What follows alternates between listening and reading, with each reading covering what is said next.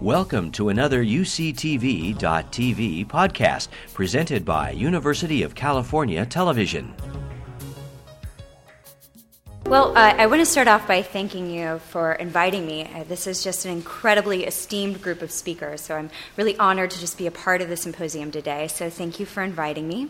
And I'll be speaking with you a little bit today about whether some of these foods and macronutrients we've talked about today have become so processed and potent that some people are becoming addicted to them, whether they're showing signs of food addiction, sugar addiction to these foods. So I'll give you a little bit of a roadmap of where I'll be going with my talk today. I'll be talking with you about some of the background framework that's really supported this field. It's kind of really been growing recently, and you've heard a lot of it today, so I'll just kind of briefly go over that. Then I'll be talking about some new data we have coming out about the role of food addiction and binge eating disorder. Next, I'll talk about what foods might be addictive, some of the evidence we have on that, and then some information about the potential global impact. And finally, I'll be speaking some about important next steps and implications in this area. So if you take a look at this graph, on your x-axis, it shows the years from 2000 to 2010. And on the y-axis, you have the number of publications that have been coming out that have been looking at food addiction. And if you look from 2000 to 2005, there's nothing much going on. There wasn't a lot of interest in that. But if you look in just the past few years, there's really been a lot more attention, a lot more articles coming out looking at the role of addiction in an eating process. And so there's been some good reasons for why that's been occurring. The first is some of the animal models that we've heard about today. Dr. Berridge has been absolutely central in mapping some of the reward circuitry that's shared among drugs of abuse as well as eating-related behavior. And Bart Hobel's lab at Princeton really did some groundbreaking research showing rats that were addicted to sugar or addicted to fat, and that they showed many of the same behavioral changes that we typically associate with addiction. Like if you gave them an opiate agonist, which blocked the opiate receptors, they would go into withdrawal that you would typically expect to see of an animal going in withdrawal from like heroin or opiates. They were cross-sensitized to drugs like amphetamines. They would binge on sugar. It would just grow and grow the amount that they would binge on. And they'd be more motivated to consume other addictive substances like alcohol. And then, Eric was a great precursor for me. There's a lot of similarities between obesity and substance dependence. Both some of those neural responses that Eric talked about, but also some behavioral indicators that you can think of as shared, like continued use despite negative consequences. You may know that your health is at risk because you're smoking nicotine, but be unable to stop, and you see a similar pattern when it comes to over-consuming highly caloric, highly palatable foods. So one question we've posed to ourselves is, does obesity equal food addiction? Are all people who are obese addicted to food? And we think, understanding obesity and the similarities between that and addiction is really important. But if we really want to test whether certain people are addicted to food, we feel like another layer of precision could be warranted. The first is there's some problems with over-relying on obesity. And some of those have to do with over-identifying people that might be addicted to food. So this is a multifaceted disorder, a kind of medical endpoint. And so some people get there maybe over kind of like chronic mild overconsumption. Some may have issues with physical activity or hormonal issues that we've heard about today. So they may not be showing signs of addiction in their eating per se. There's also the fact that use doesn't always equal dependence. So use, even heavy use, doesn't necessarily mean you're addicted to something. So if you think of something like alcohol, 40% or so of college students binge drink alcohol, but less than 10% actually meet the diagnostic criteria for alcohol dependence. So even if someone's over-consuming food and that's causing their obesity, that wouldn't necessarily be indicative of being addicted to food. And there's also the role of compensatory behaviors, and that might result in under-identification of individuals who may be showing signs of addiction in their eating behavior. Unlike other substances, you can't go out, drink a bunch of alcohol, and then somehow do something that's going to reduce its impact on your liver. You can't, go on a jog, and then your liver is going to be fine. But when it comes to your body mass index, there's lots of ways to potentially moderate that. Periods of restriction, over-exercise. So you may be seeing signs of addiction-type behaviors in the eating, but it wouldn't necessarily show up in the body mass index. And addiction is defined by a set of behavioral diagnostic criteria. And so as the field, we already have this standard for what we think addiction looks like. So seeing whether these kind of hallmarks are also present in eating behavior is an important step to really examining the validity of the food addiction concept. So just as a brief review, here are the diagnostic criteria for substance dependence. You need to have substance use leading to 3 or more of the following symptoms in a 12-month period of time, and you also need to be experiencing clinically significant impairment or distress. So there's tolerance, you consume more and more of the substance to get the effect you want. Withdrawal, when you try and cut down or stop, you show either psychological or physiological symptoms. You take more of the substance than you intended. You have a persistent desire or effort to cut down that's unsuccessful. You spend a great deal of time acquiring, using, or recovering from the effects of the substance, and important activities are given up because of use. And there's continued use despite persistent problems. So if you meet 3 or more of these in a 12-month period associated with use from alcohol or nicotine, you would be given a diagnosis of substance dependence. And so we created the Yale Food Addiction Scale to really operationalize addictive eating behavior. And we wanted to do this based on this agreed-upon diagnostic criteria for substance dependence. And we took this criteria and we translated it to eating-related behavior. So our preliminary validation of the Yale Food Addiction Scale was done in a non-clinical college-age sample, but we found the psychometric properties promising. We found evidence of adequate reliability as well as convergent and incremental validity in predicting binge eating. So this suggested to us that we were, kind of adding a little something to the eating-related field. But this also left a lot of questions about the clinical utility of this measure. So would the Yale Food Addiction Scale still be sound in a measure with people who are receiving a diagnosis of a clinical eating-related problem? Also, would it be useful in understanding this problem? Would it be associated with a more extreme path, more difficulty with eating-related behaviors? Or could it potentially predict treatment outcome, a greater tendency to drop out or respond to treatment? And then one of the important theoretical questions is the overlap between binge eating disorder and food addiction. Binge eating has attributes of it that are typically associated with substance dependence, like a loss of control over consumption, not being able to cut down, continued use despite negative consequences. So by us coming in and doing this food addiction concept, we're just taking binge eating disorder and marketing it a slightly different way. So we wanted to make sure we were adding something to the field, not just renaming something that's already existed. So to do this, we looked at the Yale Food Addiction Scale in a clinical sample. There were 81 obese treatment-seeking binge eating disorder patients, and they were administered a battery of disordered eating scales, general psychopathology measures, and the Yale Food Addiction Scale. They were also given a full diagnostic interview for psychopathology as well as an eating disorder examination interview. The age of this sample was much older than our original college-age sample, the mean age being 47 years of age, and 70.1% were female. This is pretty reflective of the rates you typically see in binge eating disorder. And the mean body mass index of this group was 40.58, so they were really being placed in a severe obesity range. So 57% of these participants met the food addiction diagnostic cutoff. And the people who did meet the food addiction diagnosis had a higher lifetime prevalence of major depressive disorder. And they were also more likely to have higher scores on the Beck Depression Inventory, Dysfunctional Emotion Regulation Scale, and the Eating Disorder Examination. And one thing we found really interesting is that although they had higher eating disorder scales overall, they didn't show a relationship with restraint.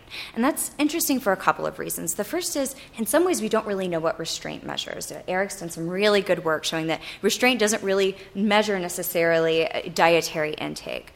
But restraint and high scores on restraint scales have been really central to eating disorder hypotheses. The idea is that binge eating is sort of caused because you have very strict restrictive dietary rules, and then when they're violated, you binge eat. So the fact that this group wasn't showing elevated restraint we thought was pretty interesting. And we also found that it was significantly negatively correlated with the Rosenberg self-esteem scale. So higher food addiction scores, lower self-esteem. But I think one of the most interesting findings that we had was looking at the incremental validity of binge eating. So we were curious, does the food addiction scale provide us with any more knowledge than the measures that already exist out there? So we specifically in this analysis predicted the frequency of binge eating in this group. And we did this through a hierarchical regression model. And in the first part of the model, we included the Beck Depression Inventory and the Global Eating Disorder Examination. And the reason we did that is that these are really kind of gold standards for an association with binge eating disorder. So we really wanted to pit our scale against really tried and true measures of binge eating. And what we found was that neither the eating disorder examination or the Beck Depression Inventory significantly predicted the frequency of binge eating. They're associated with a binge eating diagnosis, but they didn't appear to predict its severity. In contrast, in Block 2, we included the Yale Food Addiction Scale, and we found that it was a significant predictor of the frequency of binge eating, accounting for 6.3% of the variance. So as a review of what we found in this study, we found that food addiction was related to binge eating disorder, but it did not totally overlap, which suggests that this isn't just the exact same concept, conceptualized slightly differently. The next was that we think this might be potentially related to subtypes of binge eating disorder that are already existent in the field. And again, Eric's done work on that. One of the subtypes of binge eating disorder that's been identified is a group that appears to be kind of very associated with dietary restraint that I mentioned earlier. But there seems to be a more severe subtype that struggles more with impulsivity, negative affect, and kind of overall more disturbed variant of binge eating disorder. And our question is, our findings really kind of map nicely onto this secondary subtype. And a question is this group potentially also struggling with an addiction to the highly palatable, high-sugar, high-fat foods that they're consuming? Is that adding to the difficulty in their binge eating behavior? And again, our measure was the only measure to significantly account for the frequency of binge eating. And we think this is really important because frequency of binge eating is predictive of treatment outcome. So we think this does suggest that this measure has some clinical utility.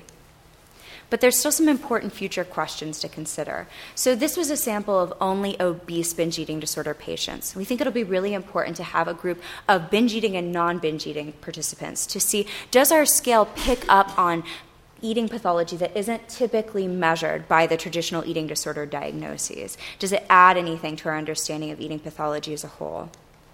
And then predictive utility. So we'll be following these participants over time, and we'll be curious about whether food addiction scores predict their treatment outcome. So I want to kind of shift topics here a little bit, and I want to think about addictive foods. So most of the research up to this point has really asked whether certain people are addicted to food. I think that's really important, especially for people that self-identify, who feel that they're addicted to food. There hasn't been a lot of kind of respect for that perspective. It's often considered to be false. So I think understanding whether or not people are addicted to food can help them get treatment that really reflects what they're struggling with.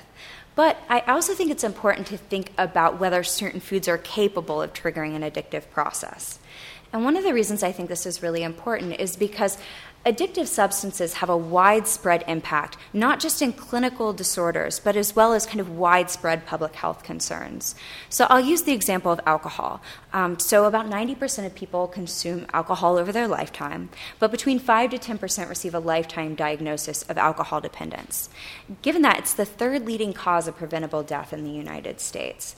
And much of this impact is due to people with subclinical issues with alcohol, but it causes enough widespread damage that it has a massive public health cost. So even if people aren't showing the full diagnostic criteria of food addiction, it may have such widespread environmental cost that it could really be a potential target.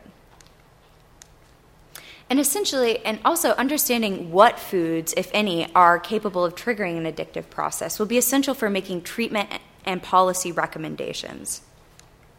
So I'll provide you with a little bit of data that we have so far, looking at what people report are the foods that they feel that they show the most addictive symptoms to. And people fill this out after they filled out the Yale Food Addiction Scale. And the Yale Food Addiction Scale doesn't say addiction anywhere on it. We don't, we just have the symptoms, so it's not priming so much those biases that people have initially. And what you see here on the x-axis are different foods, and on the y-axis are the percent of participants who are endorsing that they experience addictive life eating with that. And so you see this high-fat, high-sugar foods that we've really been talking about for much of this conference have really high endorsement rates, much higher than just the clinical diagnostic syndrome, which in this sample was about 10%. So people seem to be experiencing that. And just to contrast this a bit, crackers and pretzels, foods with lower palatability, lower calorie, lower fat, lower sugar, just aren't getting the same levels of addictive type endorsement. So, while much more work needs to be done on this, coupled with biological measures and behavioral measures, we think this potentially provides a sample of where to go, what foods to look at. So, I also want to really bring attention to the idea of the global impact of potentially addictive foods. We have tobacco as a case study before us. Tobacco, as it became more, there was a greater understanding in the US and the UK and other European countries of the health impacts and the addictive nature of tobacco.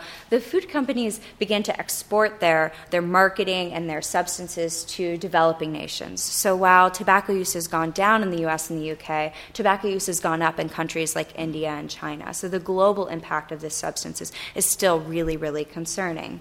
And so food is kind of following a similar pattern. We're kind of exporting this westernized diet across the world. And also as some of the concern about the potentially addictive health impacts of certain ingredients are becoming more well known in the US, they're being exported elsewhere, like foods containing high fructose corn syrup kind of being taken more out of the Western market and putting more in developing nations. And so we wanted to study this a little more tightly to see what this correlation may be between, over excessive consumption of food and something like McDonald's. Of course, McDonald's isn't the only food that's a problem, but we think it's kind of this hallmark of the Western diet being exported. And here we're looking at the correlation between the number of McDonald's in France and the obesity rates in France. So what I'm showing you right now are the obesity rates in France from 1981 to about the mid-90s. And we've often thought of France as this country that's kind of been immune to the impact of the global food environment. They've kind of been able to maintain their own food diet. And this happened for a lot of reasons. There was some lawsuits against McDonald's, there were protests and vandalism, kind of trying to keep McDonald's out. And the number of McDonald's relative to other countries didn't grow as quickly, and their obesity rates stayed relatively stable. But McDonald's won out, and now France has one of the highest amount of McDonald's per capita in all of Europe. And you'll see that their obesity rates are catching up with the rest of us. So again, this question is, when thinking about the impact of potentially addictive foods, I think it's important to not just take, kind of a home-based view, but policy and treatment and prevention is going to need to take a global perspective. So some other important future directions for this food addiction research area is physiological markers. So Eric Stice's group and my group at Yale have a paper coming out that I wasn't allowed to talk to you about in detail today because of journal restrictive guidelines. And it comes out April 4th in Archives of General Psychiatry, and it's looking at the neural correlates of food addiction. I think it speaks a little bit to some of what we've seen today. The participants showing the most symptoms of food addiction while controlling for body mass index showed a lot of reward-related neural response, specifically to cues that really mirror a lot of the effects that we expect to typically see with somebody who has a substance dependence to alcohol or nicotine. And interestingly enough, when we looked at differences during consumption of a milkshake, we found very few differences between our high and low food addiction group, but rather saw some brain responsivity that suggests disinhibition. So it's a starting point, so keep your eye out for that paper when it comes out. And I think one of the most interesting areas, some of which has been touched on today, is the idea of food addiction in children. So unlike other addictive substances that would typically be consumed maybe early adolescence, early adulthood, food's something that you're exposed to from a very, very early age. And right now there's so many food choices that vary in their nutritional content as well as their palatability. And we know that the first age of use and how early that is a major predictor of the development of substance dependence to things like alcohol or nicotine. The brain is more vulnerable. It starts to become kind of a psychological coping tool, and others don't develop. Our question is whether the same thing may be happening with food, but at a much earlier age. And so that's an important area of future study. So just to kind of sum up, my main point here is that looking at the public health implications of this is going to be really important. And so a substance-focused approach in the substance dependence field before has been really important. Again, looking to tobacco, we did a great job developing more effective treatments, both psychological and pharmacological, for tobacco. But when you really started to see a drop in the rates of tobacco in the U.S. was when we started to focus on the environment surrounding tobacco and access to tobacco.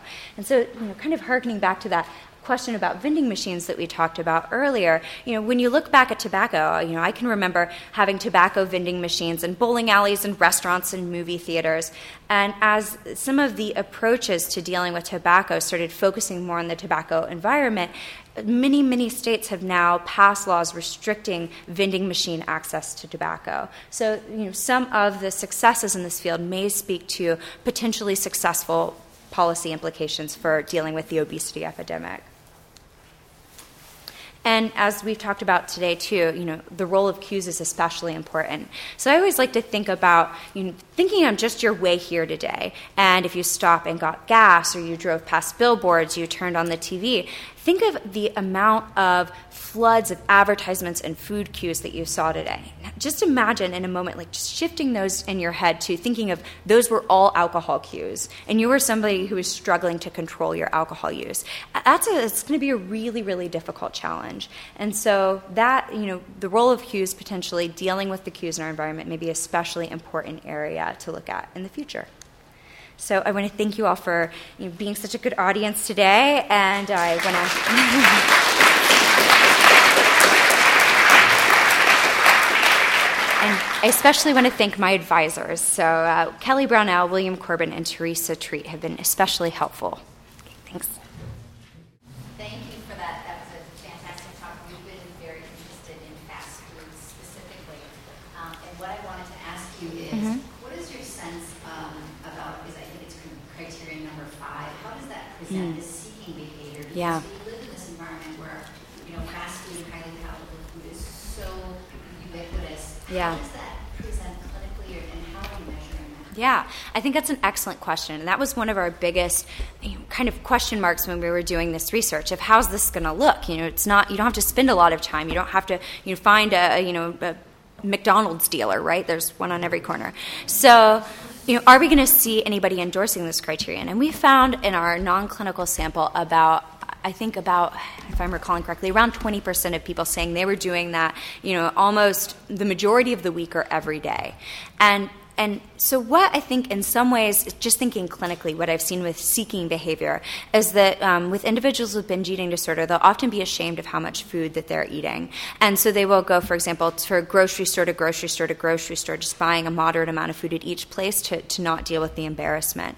And you think, they may have other foods available to them, but wake up at 2 a.m. and drive to your closest Dunkin' Donuts. So I think that's part of it. But I also think, the amount of time people spend using it, kind of chronically eating throughout the day, or really, I think one of the most interesting ideas is dealing with the negative consequences. So in speaking with people who identify as food addicts and have struggled with this, they really say they would just be so tired and out of it and sleepy they would miss things like their kids' events at school or miss important job obligations. So we need to kind of tease that out a little bit, but that's my sense of what's going on there. Yeah. Sure.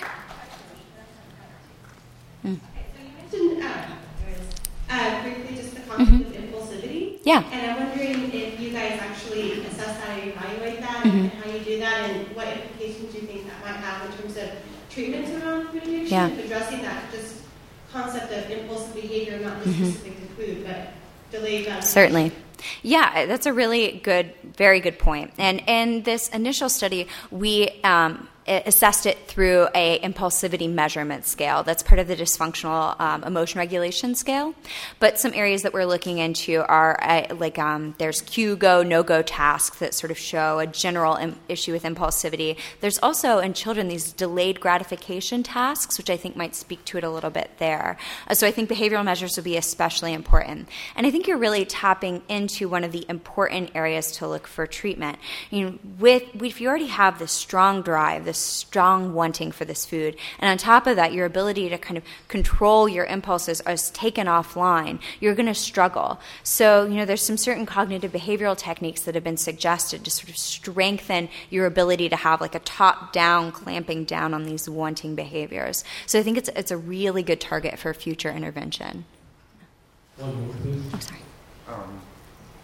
I couldn't help notice that the two most addictive foods were ice cream and chocolate, and they both are known for phase transitions. That when you put them in your mouth, they're a different food than when they respond to the warmth of your mouth. And it might be that what makes certain foods more addictive is getting around to such a specific satiety. So if you eat the same food like gummy bears, it doesn't change phase. You get sick of it quicker than foods. It's interesting. Phase change. So that might be something to look at. That's a really good idea. And, just kind of thinking again about, kind of how we ingest food and how that may be important. Thinking of cues again, some of the cues are inherent to the food. So if you get that really lovely mouthfeel where it melts and covers your whole mouth, you've got more cues to deal with there. On top of that, David Kessler's book, The End to Overeating, kind of talks a lot about that foods are being stripped and processed to a point now where they're quicker and easier to eat. And so when you think of what increases the addictive potential of a substance, it's quicker, potent ingestion. The faster the speed of absorption of the potent substance, the more likely it is to be addictive. And so if you have something like that melts in your mouth, you don't have to chew it, and it's just, you can really just eat a bunch of it really, really quick. That may be also increasing addictive potential through a mechanistic way. So thank you. You've been listening to a podcast by University of California Television. For more information about this program or UCTV, visit us online at uctv.tv.